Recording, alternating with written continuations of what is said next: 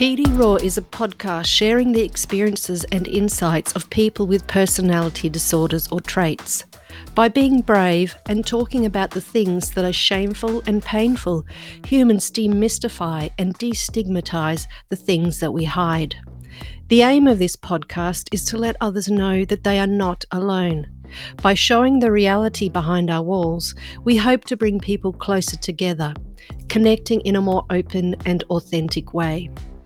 Please be aware that, due to its topic, this podcast is adults only, not safe for work, and may contain triggering content.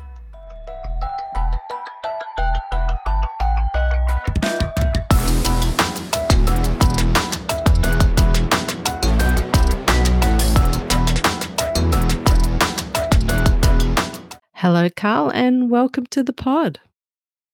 Hello, Carl. Hello, can you hear me? Yeah. Hey, how you going? Yeah, I'm going good.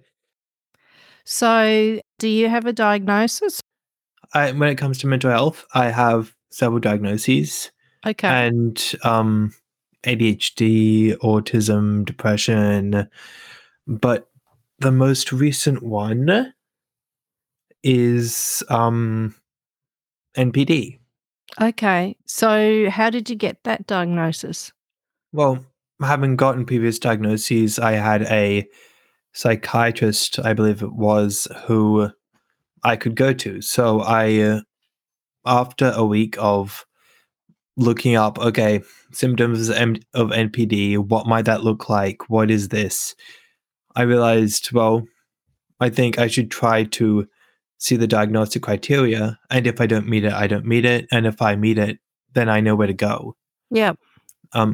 So from there, I had the appointment. I talked, I think, at him for about half an hour about like this barrier I've always felt between me and other people, and Oh, okay. this like my life experience basically regarding NPD, and he was like, "Yep, that fits it." Okay. So, what's the barrier that you feel? Well, from a very young age, I've always had a very high level of dissociation. Mm-hmm. Um, How do you feel? What's that like for you? it's like the only difference between my imagination and reality is the feeling of touch. Okay. And practically, if I could imagine touching something as realistically as like just touching it, then there'd be no difference, no discernible difference I could find from my own imagination and reality. Okay. There's a lack of grounding there, I think. Yep. Are you quite introverted? Is this like a world that you live in mostly in your imagination? I introverted is complicated. I'm very imaginative. Well, I'm dissociation typically leads to imagination, but when it comes to social life, I always gravitate towards trying to get to specific social positions and trying to basically act extroverted as best I can.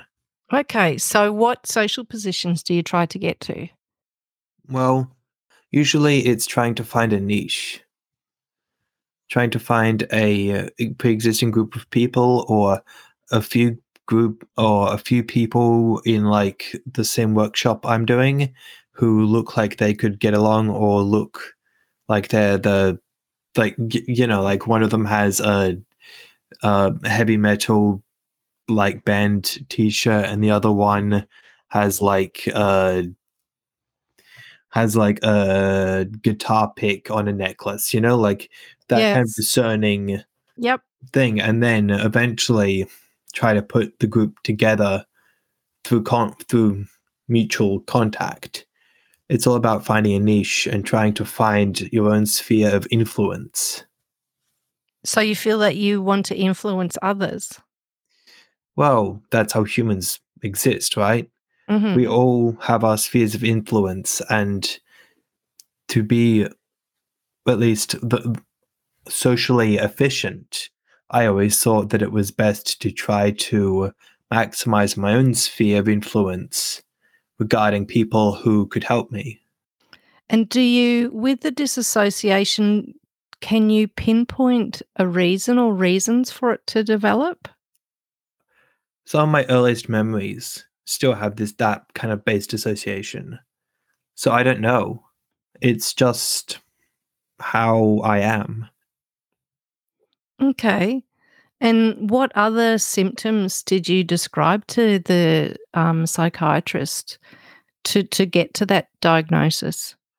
Oh, no one else feels real. I think that's something that a lot of narcissists struggle with. Mhm. Um, I have a lot of emotional repression. Um, Sadly, a lot of my emotions, a lot of my base emotions are repressed to a ridiculous degree. Mhm. Day to day, I can mainly only feel maybe like anger or negative emotions, with every now and then, under the right conditions, a positive emotion. So you feel that you're not in touch with your emotions, you don't experience them in the way that a lot of people talk about sort of not actually feeling an emotion? I don't experience a lot of emotions. I think I experience them, but for one reason or another, a lot of them are automatically repressed, Mhm. and a lot of them are malformed. Like my abilities to detect and feel the emotions that are going on is malformed.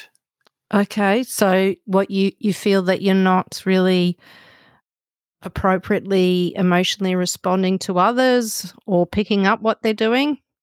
Well, something that amazed me was how many emotions people have. People, when they cross the street, they look at a car and like the color of the car, and then they feel a little happy from that.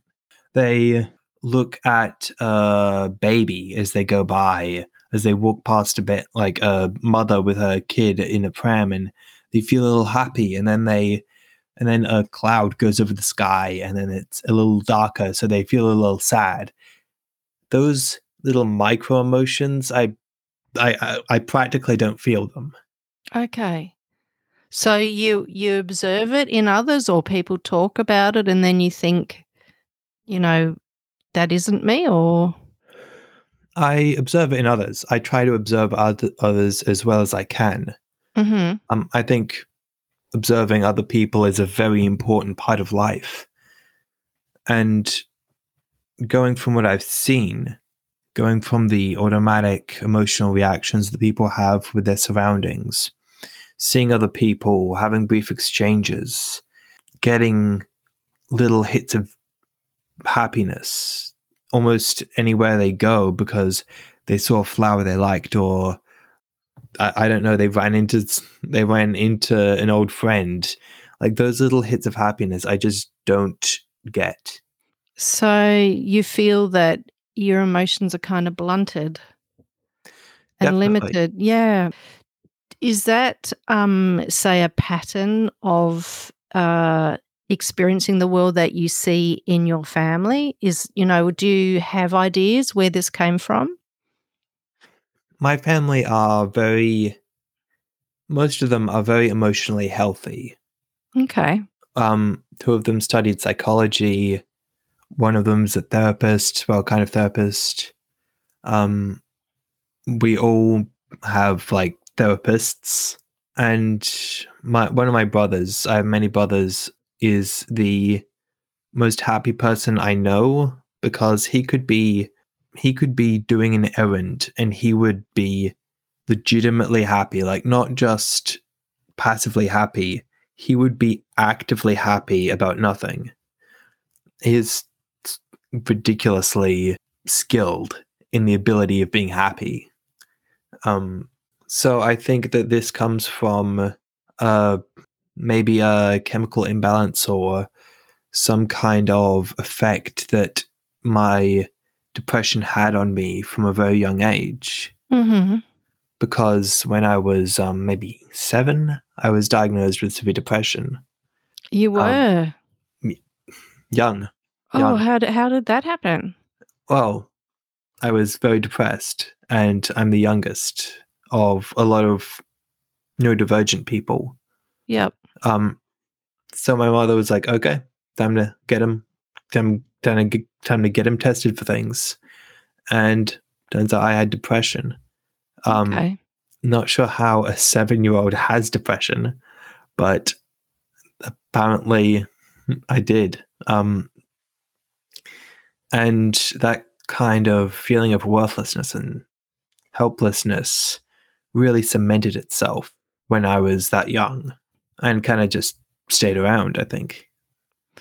Did they offer, like, what treatment were you given, or, when that was diagnosed?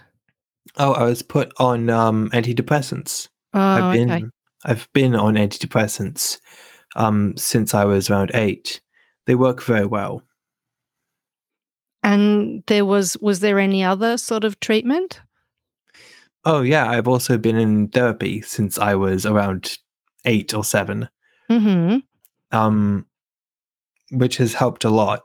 But with everything else developing and so many overlapping problems and this web of insecurities that layer on themselves during my development, there was only so much that could be done.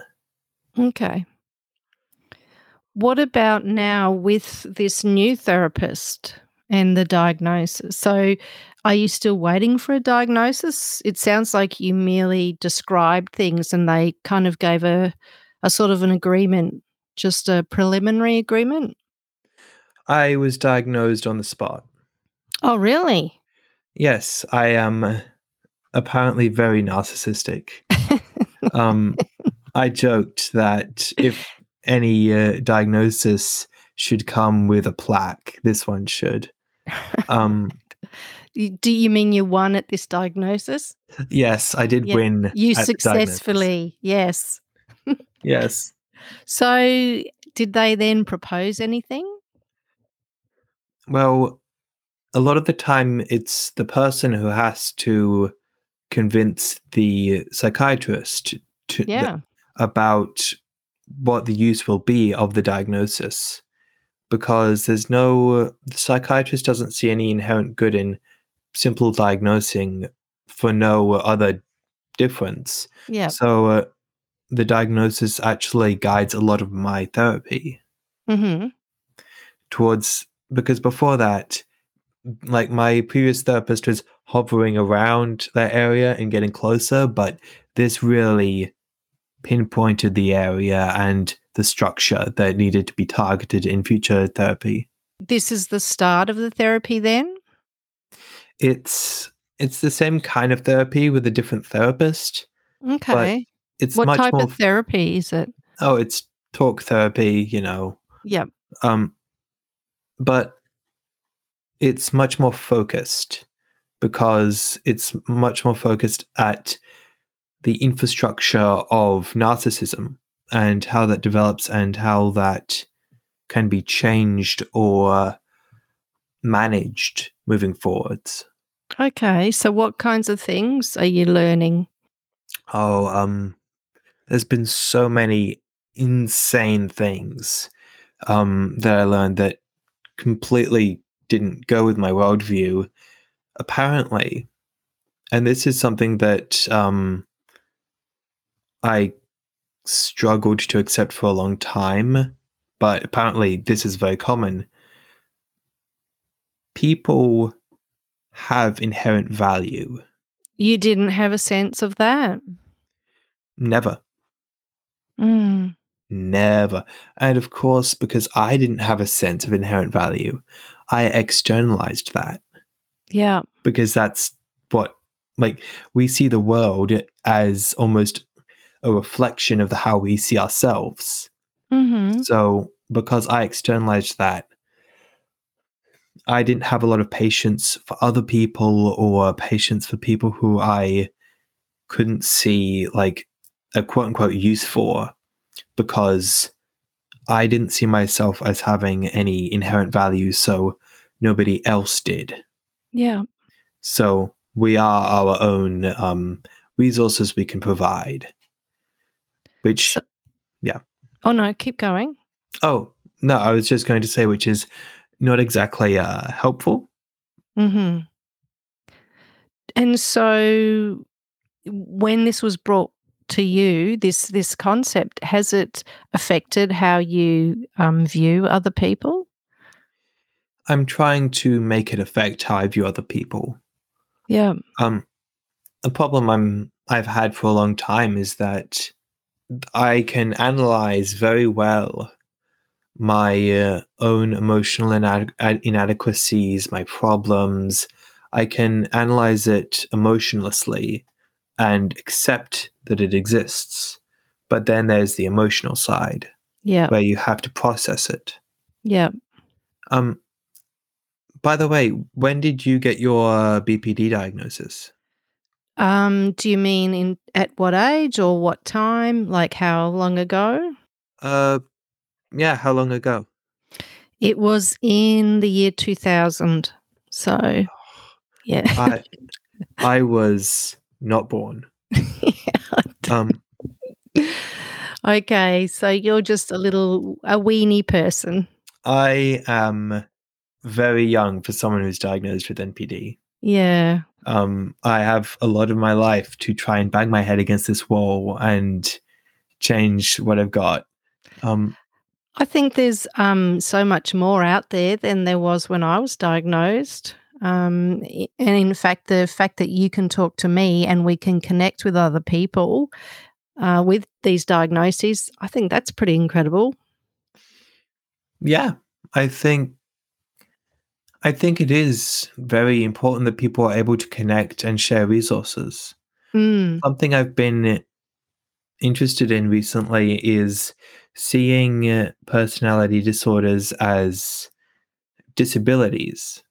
Mhm. Now, it might sound like obvious to begin with, but if you think about how people think about things like autism or dyslexia or things like traditional disabilities, you might say, traditional neurodivergencies, Mhm. it's very different to the way people see people with psychopath. I believe it's psychopathy or BPD or NPD or anything around the personality disorder, the quote unquote like the bad guy disabilities, basically. Yeah, it's very, very stigmatized, isn't it? I am in two minds about the stigmatization of it because I do accept that these disabilities are practically mental structures that are almost designed, well, not designed, but that have such an efficient way of making the person do bad things. Yeah. And effectively, there are a lot of narcissists who are jackasses. That is a fact. Yeah. Um, being a narcissist is not that good of a thing. Um, uh, that's Mm. why we need therapy. But also, a disability is is not being able to do something that is in the norm. Yep. And as a Yep. narcissist, I I feel like my narcissism stops me from doing a lot of things that are in the norm. Like I can't connect uh, like almost properly, as you would Mm. say, with a lot of other people. Yep. And human connection is such a basic part of life. Like I always feel like people can get through anything as long as they have people they can connect to. Oh, that's a good point. And it's such a fundamental building block of reality, but that just gets almost cut off by this barrier between me and the world, or a lot of narcissists in the world. And I don't think that should entirely excuse the bad behavior, obviously, but I do think that the stigmatization could be unhelpful because then that will lead to narcissists not wanting to get therapy. Mm. And the funnel that we should build here is trying to get people with personality disorders to get therapy, because that's the way to, like, for them to be happy and for the people around them to be happier. I couldn't agree more. And I don't think that anyone is doing anyone favors, because it's harder to say that you're a narcissist, right? Mm. But also most narcissists are not diagnosed and will never be diagnosed. So that's a issue when it comes to stigmatization. Yeah, and I think we need to talk about it more openly too, so that people are able to recognize it in themselves, in others, and to understand. Because I've recently interacted with some people with narcissism. So the borderline, I think you're more obviously distressed. And maybe it's easier to access help because of that, because you haven't shut down completely that urge or those behaviors that try and connect to other people. It doesn't mean that you can, but you do try and you do express distress. Whereas people with straight narcissism seem to hide very much how distressed they are. So, from what I can see now, knowing people with straight narcissism, it's actually pretty much the same as the borderline. And when you look at a borderline and you just see how distressed they are, you know it. But the person with narcissism is in the same amount of distress, but they express it differently. They push it out onto others often, and the people around them feel really bad. But when you look at the people around them, that's actually how the person with narcissism is feeling on the inside. So it's like a trap, because it's about being very distressed, but unable to show it, unable to ask for help, unable to receive the help because you're closed off. And I know I used to feel before therapy much more like there was a big wall between me, like a huge thick plate of glass, and people just did things, I thought, because that was the thing to do. It was not because it meant anything or they meant it. And people were kind of inexplicable and hard to understand, and seemed to have some secret to getting along and managing the world that I just didn't have. But yeah, I think if we can open up those walls and try and look inside the facade, because that's the other thing, is there's the facade, there's the behaviors where you go, this is what is, I'm born into the world, doesn't seem to like me. However, there's a set of behaviors that I have to adopt. And when I take on those behaviors, then I'm accepted. Not me, but the behaviors or the persona that I put on. And if we can actually break through those barriers to see what's inside and what's underneath, then I think we can start to, I mean, anyone with a personality disorder will really benefit from being able to do that and connect to others, but then others can read us as well. And we're not so mysterious. And that's the thing, is with so much of the online, chatter, it's like, I've actually seen, narcissists described as Satan and the devil.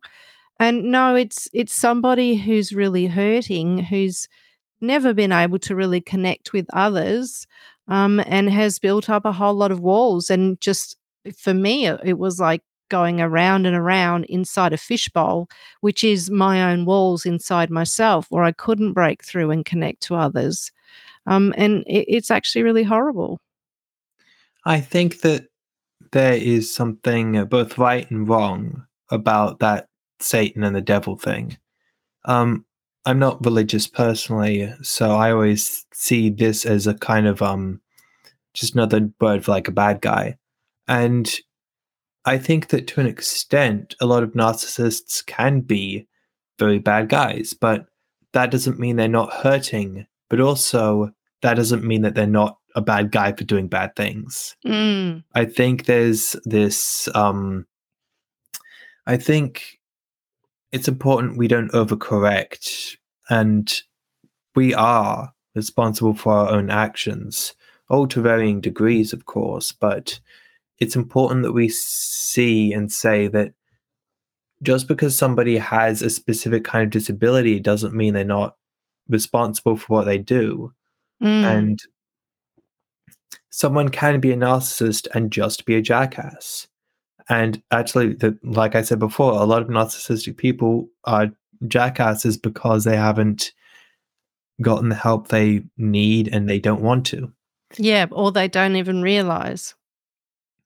Yeah. I mean, Mm. a big part of narcissism actually is, like you were saying before, the panic and the concern is hidden in straight narcissism as opposed to BPD. And I personally agree with that. That my experience with narcissism has been all about masking, all about acting. And so I completely agree with that. But it's about not only keeping the mask on for the people around you, it's about keeping the mask on for yourself. It's about having a lie that is such a good lie that you believe it. Oh, tell me about that. It is, I think, to an extent, the most pure form of acting. Um, to be able to act as if you're someone else or something else you need to believe you are. And to be able to believe you are, you need to choose what you believe. To The way I always used to kind of get in character before I go meet a friend is that I would repeat to myself three key adjectives that describe the personality I'm trying to be. Um, Happy, fun, playful, or cool, collected, calm, or, um, Mm. and to kind of take these and say, I am these, and believe it, and choose what you believe, no matter what. You are these, so I could be them. I believe that. This is something I have seen, and it seems to be, with the pure narcissism, this sense of not having a self and therefore playing a role in every situation, so that there's no sort of coherent thread, in a way, internal thread to tie it together. It's just an adaptation to each situation into what the person believes will be acceptable. And yeah, it sounds very distressing. Like BPD was very distressing, in that, yeah, it was quite terrifying, actually, to lack structure, internal structure. And NPD sounds like a sort of a slightly different version of that. But yeah, quite quite distressing to not have that belief of who you are to take out into the world, but instead to construct a character for every situation. I wouldn't find it distressing because that's how I've been living for my life. Hmm. But that is how I found the most efficient, or at least um, a kind of default for me, that I lack a sense of self Yeah. and I don't really exist as a personality inherently. Um, I don't feel I do, at least. So from there, I go, okay, what can I do? Who do I need to be? And that changes. So you feel that really it does change within, different groups and different situations? It changes based on the setting, sometimes the weather. It changes based on everything. Um, whatever has the highest likelihood of success. Do you find that you say things that you'll then contradict in another situation because you've sort of just said it to fit into the previous situation? Uh,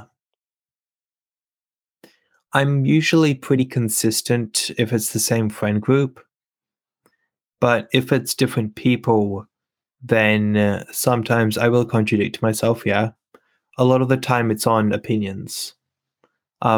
Like I think I I lied a lot about the music I like or the people I listen to or whatever, of course. And it's a lot of the time opinions that I lie about because who's going to catch you on an opinion? Mhm. Opinions are barely objective fact. People are not coherent with a lot of their opinions because people are complicated and opinions are expressions of how they see the world. Do you find that you might, say with that change, do you change on the spot depending on the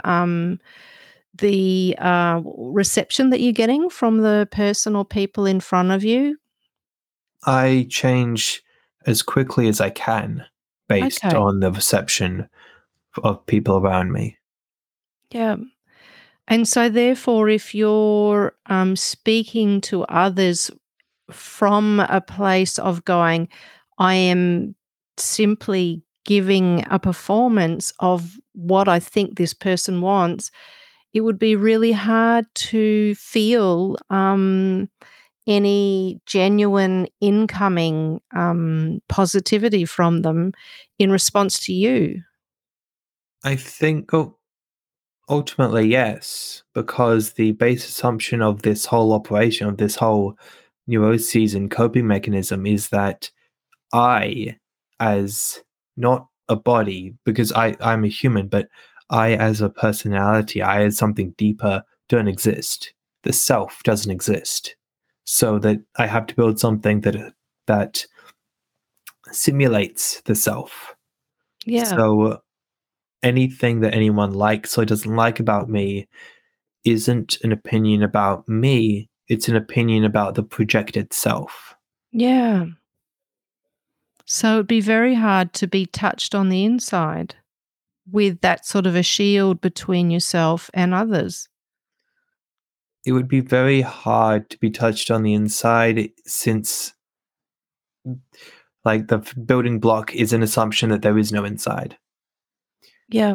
Actually, I don't think I know too much about BPD. What do you think is how's your experience been? How did you go about getting diagnosed with BPD? I took an overdose and ended up in a psychiatric ward for 10 days. Mhm. Yeah, and that's when I was diagnosed. So I know that there is the typical attraction between BPD and NPD, and the BPD can be over emotional, and the NPD can be under emotional, and that seems to click. I think that's just one base way. Um, but are you talking about internally? How did I experience it internally? Well, two things here. First thing is, are you talking BPD bipolar personality disorder or borderline No, personality? borderline. Yep. So Borderline. Okay. borderline. Yep. Um. Just the I know a bit about borderline, but I always find that it's interesting to have the person, or at least the person with the difference, describe how they feel the symptoms affect them. Yep. So, I was definitely fearful, shy, um, emotional compared to my family. I would have terrible mood swings, so a lot of depression, and I felt like a lot of the time I felt like I was just holding off, this holding back this big boulder of horrible emotions which were going to crush me, and idealization was to find a situation where I'd think, oh, you know, this is going to be different. This is going to be great. Pin all my hopes on it whilst desperately holding back this, you know, big, horrible wave of feeling.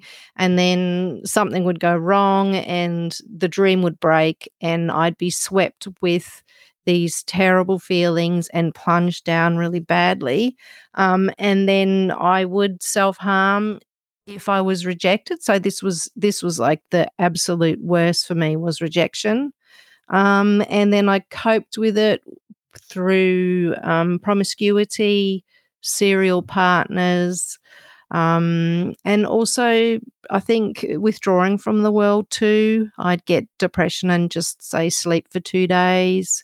Found it hard to work full time and deal with people. So that I found that I didn't know my own mind. I was often influenced by people, and in about the second year of therapy, I realized I was absorbing other people's feelings, and that I hadn't been able to tell which feeling was mine and which was theirs.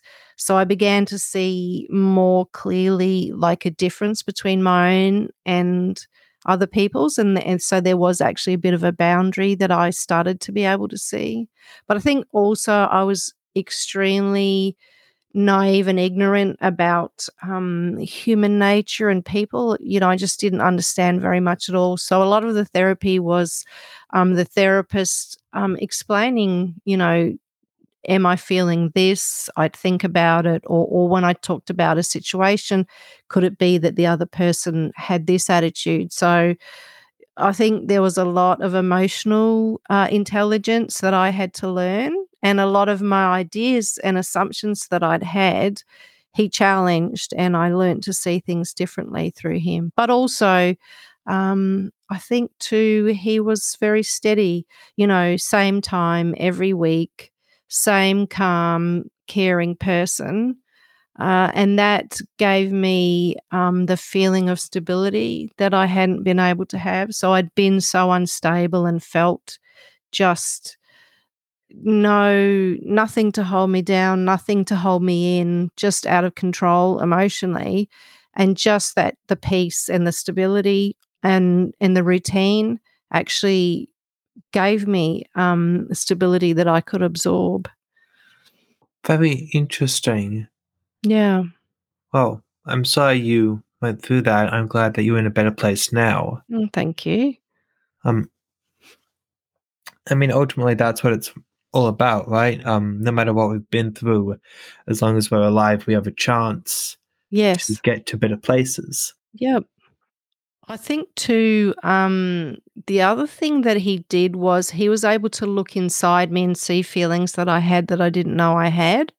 And he would name them, and I didn't necessarily like it because a lot of the emotions, you know, like vanities, um, yeah, a lot of it was ego, I think, or the negative emotions, jealousy and competitiveness or cruelty or whatever. He'd point those out. But yeah, there was a lot of me that I didn't know and understand. And I think that kind of therapy is useful for personality disorders in general because I don't know that we're necessarily in touch with how we feel. From what I can hear, there's a consistent through line from NPD and BPD around this kind of depersonalization of our own minds. Yeah. We are separate from our minds. Our minds are something that are happening to us, and we're just trying to live. We're just trying to hold it back. With BPD, it sounds like, as you said, trying to hold back the boulder. But for my experience with NPD, it was trying to kind of bury the like the the past or bury the emotion. Yeah. Like, do you have like real memories of doing that? Like, even as a child, you've got a sense that you were doing it, Doing what? burying your emotions? Uh, to an extent. extent, I believe. A lot of the repression that I have is automatic, it just happens. But there are some memories that are just me trying to stop feeling. Yeah. I think that's something everyone can relate to every now and then. When things get too much, a lot of people's instinct is towards just stop feeling. Yeah. And that can be dangerous because a key part to how we grow as people is the ability to feel. Mm. And we need to find these places where we can feel safely and learn how to feel in a way that resolves issues. I've recently actually found a meditative exercise that helps me go through emotions and go through them in a way that helps me resolve them li- like resolve them, which is Mhm. insane for me Okay, so how because, do you do that? well, it's obviously it's going to vary person to person, but for me it's a mishmash of a couple other exercises. I close my eyes, get into a comfortable sitting position and just focus on my breath and visualize myself standing in front of a tornado, and more or less it's coming at me. Um, and when I'm hit by the tornado, when I'm hit and I'm on the outskirts and it's frenzied and it's crazy, then I flash back to the beginning of a really emotional incident that I haven't processed yet. And then I slowly pace myself, go through the incident, go through it, feel like seek out all the feelings I was feeling there. Not just the bad ones, but also the good ones that led to the bad ones. And then once I've felt it, once we go to the end of the incident, then you're in the eye of the storm. Then you can then you can see the incident and the emotions surrounding it as something separate from yourself. You are not your emotions. Your emotions are part of how you experience things, like the wind against you, but you are not them. Is this so you're you're taking a situation that has happened and you're going through it again to identify the emotions which maybe you hadn't been able to identify on the spot? Is that correct? Identify and feel. Yeah, okay. Right. So you go through a situation, you haven't necessarily connected to how you felt in it, but then you meditate and go back through that situation and you're able to feel them when you go through again. Is that right? With enough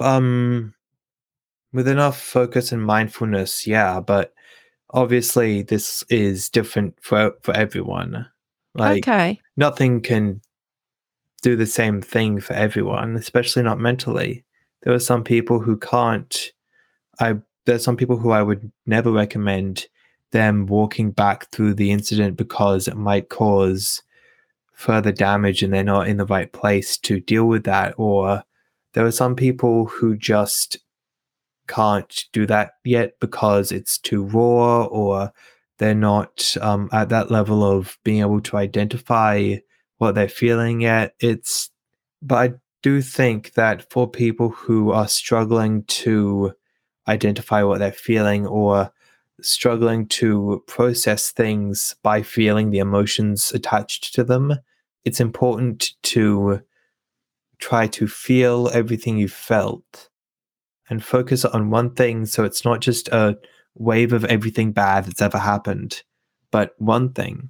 Try to feel the good and bad that you felt, because a lot of the time, bad will happen because there's an expectation of good or something good was lost. You have to acknowledge that there was good and then bad, and the bad only happened, and the bad happened because there was good. You have to acknowledge that it's not just about closing up or numbing yourself to everything because everything is always bad, but because even in the bad times, the bad existed because there's a lack of good, which means there was good at one point, Okay. which means it's possible. Mm-hmm. And I think that there's a kind of vulnerability that I'm trying to get to. Sometimes I won't admit to myself that I'm trying to get to it, but I'm trying to get to it. And there's this kind of vulnerability, like I said, that is the worst fear of myself. I like the infrastructure, the coping mechanisms, all of it is about avoiding vulnerability. Mm-hmm. And vulnerability is not just bad, vulnerability also means good. Vulnerability is feelings, it's the capacity to be able to absorb and be honest with yourself and the people around you. And ultimately, that means good and bad. Yeah. So, with this exercise, you're trying to get to that place where you're open to being vulnerable and then to having more emotional responses because you're able to be open and feel the good and the bad about things. Ultimately, yes. One of my end goals is trying to feel emotions in real time, which sounds funny, but it's something that I struggle with, and I think a lot of people struggle with it because our versions of feeling isn't the immediate feelings, the little pockets of happiness and sadness that people usually feel. It's okay, I'll feel it in a month. Once a month goes by, then I'll remember it and start feeling it then. It's like a distance makes it safe. Well, it's like it takes a long time to accept and process. I'm Mhm. trying to get to the point where I am proficient enough at accepting things and processing emotions that I can feel emotions in real time. Is this an exercise you've come up with a therapist with or you've developed on your own? How did you get to it? I was given a version of it by my occupational therapist, but then my um, other therapist said that it might be a good way of segueing into the emotional side of things. Did they give you any other exercises? I don't, bel none so explicit. Okay. Um, you are in therapy, right? I was. Yeah, no, not at the moment. Are you looking to get back? I'm thinking about it. Yeah. I did find someone, but they're a little bit far away. And yeah, I have to be able to afford it as well. So that's the problem at the moment. I'm lucky because I'm on the NDIS for something unrelated. Um, so I'm able to have therapy, which addresses basically everything through therapy, you know. But it's not technically it's not for NPD, so it's paid for, but it addresses NPD. I'm just lucky that I don't have to pay for my therapy effectively.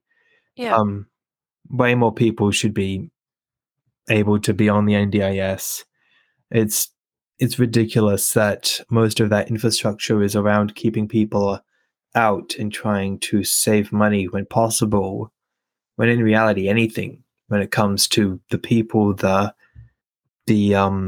who effectively supply the government's money, anything about taking care of them should be the best funded. The NDIS is the National Disability Insurance Scheme, isn't it? It, So you had a therapist who was helping you deal with life in general, and then you're able to switch and find one where you could target the NPD a bit better. Is that correct? I actually switched therapists for a relatively different reason, but with my new therapist, I'm able to get a fresh start on targeting this specific area that I'm struggling with. what were they like when you mentioned it? Do they feel that they know enough about it to be able to help you with it? Because a lot of people report that that therapists may not know enough about the condition, may not understand it, and may not be able to offer very much. So, what's your experience then? Like I said before, there's not a lot of people who have NPD who go to therapy. I mean, it's a rare occurrence. A lot of the time, NPD is like it's almost as if it's made to stop you from accepting that you have issues that you need to fix through therapy. And yeah, it's It's a bugger that way. yeah, it's like it's trying Mm, to protect itself or something. yeah. It's so I don't blame my therapist if they don't have experience on like for NPD people, but I do think that with therapists, if they are a good enough therapist or if they know where to find the right resources, they'll be able to go through what you're feeling, your problems, and ask the right questions to dig deeper and really find an inciting incident or really find what's keeping you from going where you need to go and being who you feel you need to be. It seems to have been or to be a field that people find trouble accessing help. Or it could just be a whole lot of narcissists going, well, that therapist wasn't any good. That is the problem. Um, that is the problem Yeah, because because it's yeah, a high dropout rate, hasn't it? I'm I'm honestly shocked that the community I found was or and is as helpful and um non-toxic as it is. Mm. You'd think a community of people with personality disorders would be worse, but I've been in worse communities with completely normal people. Yeah, I know. It's crazy, isn't it? And I think it's because people are like, hey, there's something not so great about me, something wrong with me, so I'm gonna be really honest. And yeah, it means a whole lot of the toxic stuff just falls away. Or at least the person's ability to see it increases. Yeah, that's true, isn't it? That willingness to go, "Yeah, hey, I could be wrong here." Yeah, Mm. it's admitting when and where you're wrong. I don't think is one of my strong suits. Um, How do you go, are you able to say sorry? I mean, I'm able to say anything. You know, like Yep, I'm able to say sorry. I really didn't mean that, but also I don't feel it. yep. Um, you can but you just say things, you know? Feeling it is the problem. Feeling it is the tough bit. Because I know somewhere I should or do feel it, but the reality is, um, you have to act sorry and you have to say sorry, and it doesn't matter what you're feeling. You got to go through the motions. Do you have the famous lack of empathy that people talk about? Uh, define empathy. Yeah. It's I don't know, it's something that people can get caught up in knots with, isn't it? I mean, define empathy. I mean, what does empathy mean? I think to look at someone else and feel something of what they're feeling. To look at someone else and think of what they're feeling. No, to feel it, I think. Oh, oh. Yeah, so that you might be moved by something that they're experiencing. I I think I've had maybe 2 or so people who I've done that with in my life, and it was terrifying. Why? It was Wow. absolutely terrifying. What the fuck? Why? Well, it's like, it's so overwhelming. It's such a tidal wave of emotion and connection that I just wasn't used to. Like, I'd gone Oh. most of my life not having empathy. I mean, not feeling it at least. And then suddenly there's like a person, and I have it for them for some reason. And then it's pain, so much pain when they are sad. And then it's a kind of weird feeling happiness when they're happy. And it's when you're not used to empathy, if you have, like, once you start getting it for someone, then it can be absolutely terrifying. And who was this magical person and how did this connection happen? It wasn't magical. I don't know. Magic isn't real. Uh, they were an ex-partner, Yep. and I'm not gonna give too much about them because I want to respect their privacy and whatnot.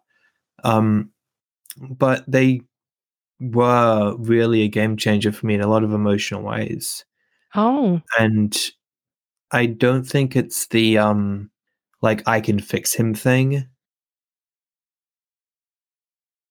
but I do think that something about me wanted to open up to that specific situation.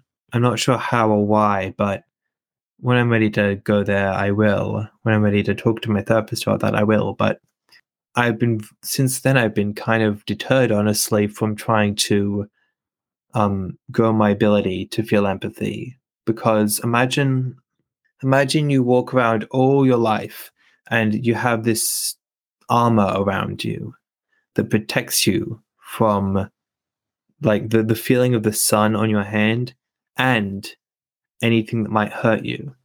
So once you take off like a bit of that armor, then the sun feels amazing on your hand. The warmth, the kind of natural heat of it, but also the second like a mosquito bites you, that kind of pain is going to feel immense in comparison because you're not used to dealing with it.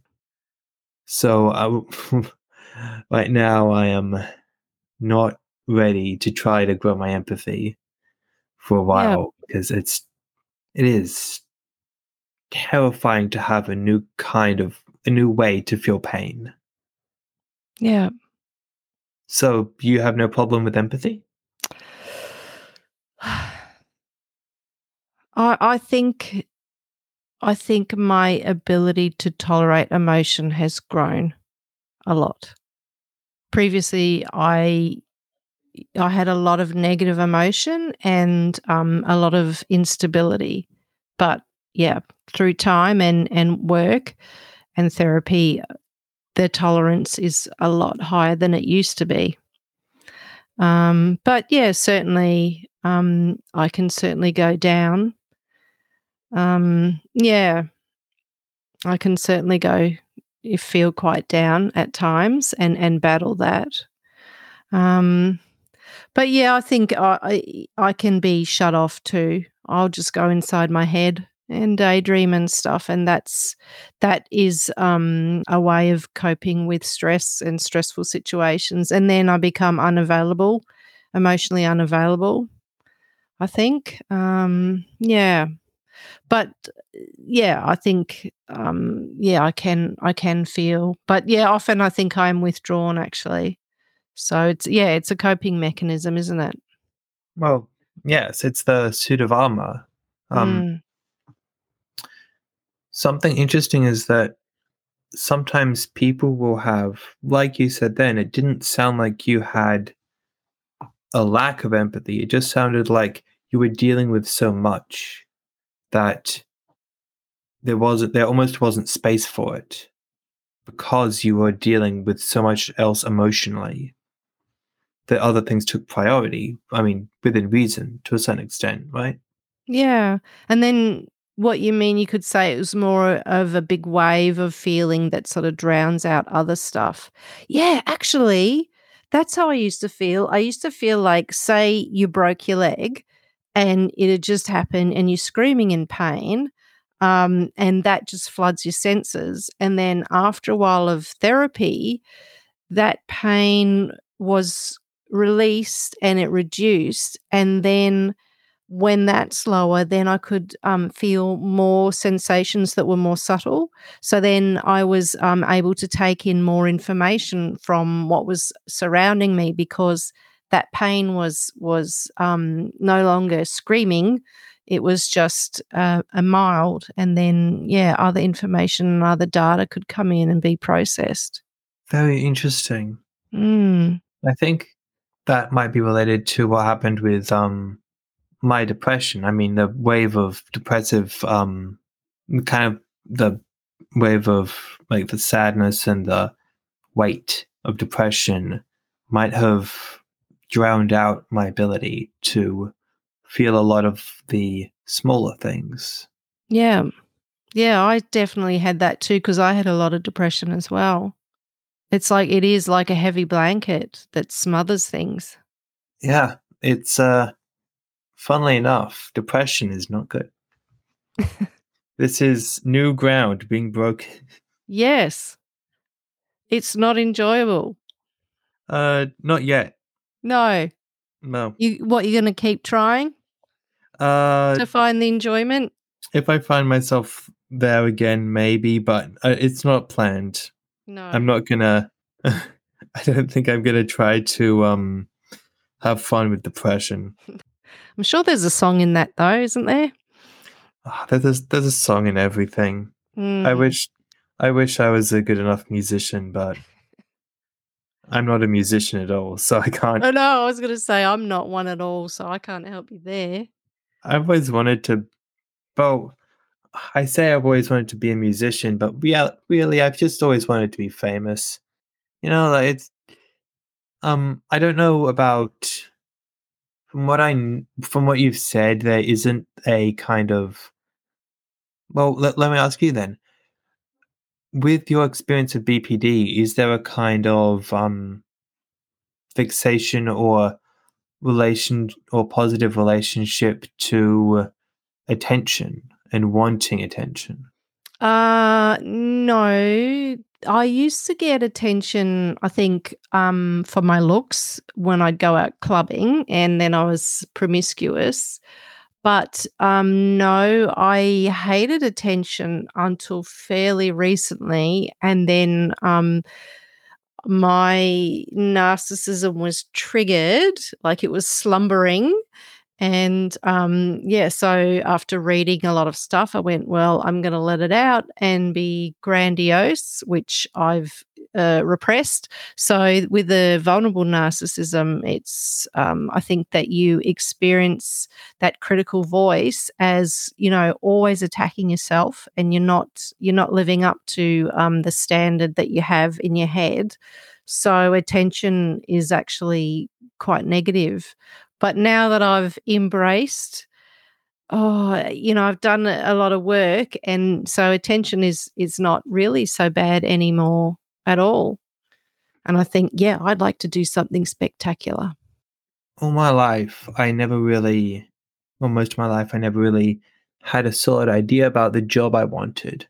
All I knew was I wanted to be rich and famous, Yeah. and that's it. Like that's it. I wanted as much attention as I could get, and I So wanted you as do like much as I attention. could get. Oh, Drug. it's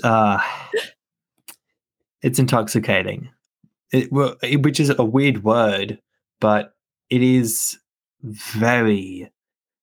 It's Moorish, I think, and for a Yeah. lot of people who feel like they didn't get it as a kid, like people who grow up in big families where like there's only so much attention to go around, like per kid, or people with busy parents, or people who just felt like they didn't get a lot of attention because sometimes just feeling away and having that perception is enough. You get this craving, Like Mhm. I've always wanted attention. I always want attention. And that's something I'm trying to balance out and control Mhm. because it's this it's this fixation on grandiosity, like you said. Um it's not just about having fame. Sorry, it's not just about having the attention of your friend group, or it, or at least for me, it's not just about having the attention of like the people on the bus when you're going to work. It's about having fame. It's about being something else. It's about stepping out onto a stage of a stadium full of people and all of them cheering as hard as they can, sold out seats, and just soaking that in. And that's kind of always been a fantasy for me. But as I get older and as I go through more therapy, I realize that the reason I'm going to try and try and try to get to that stage where the people are cheering my name and sold out seats, deafening applause, is because in that moment, I honestly believe that in that moment, I will feel like I have self worth. Mm. But that's not how self worth works. Okay. So have they told you how self-worth does work then? So far, I haven't figured it out. I don't think, I think it's different for every person because every person, or at least most people, think of themselves differently to others. Everyone has their own perception of themselves, and a lot of people just have an inherent sense of self worth, which I find insane. Like I find that like finding out everyone else can like see through walls or something like that's crazy to me. But as it happens, I am just trying to get something that a lot of people already have, and I hope that in my life I can find a inherent sense of self-worth. And honestly, I think that's what a lot of people struggle with, um PD or not. Like a lot of people, depression or just undiagnosed whatever, just an ordinary person, can struggle with a sense of self and a sense of no sense of self-worth. And I think that that's something that a lot of people try to find different solutions for, retreating into themselves or trying to be a social butterfly to make up for that, or drinking, or what have you.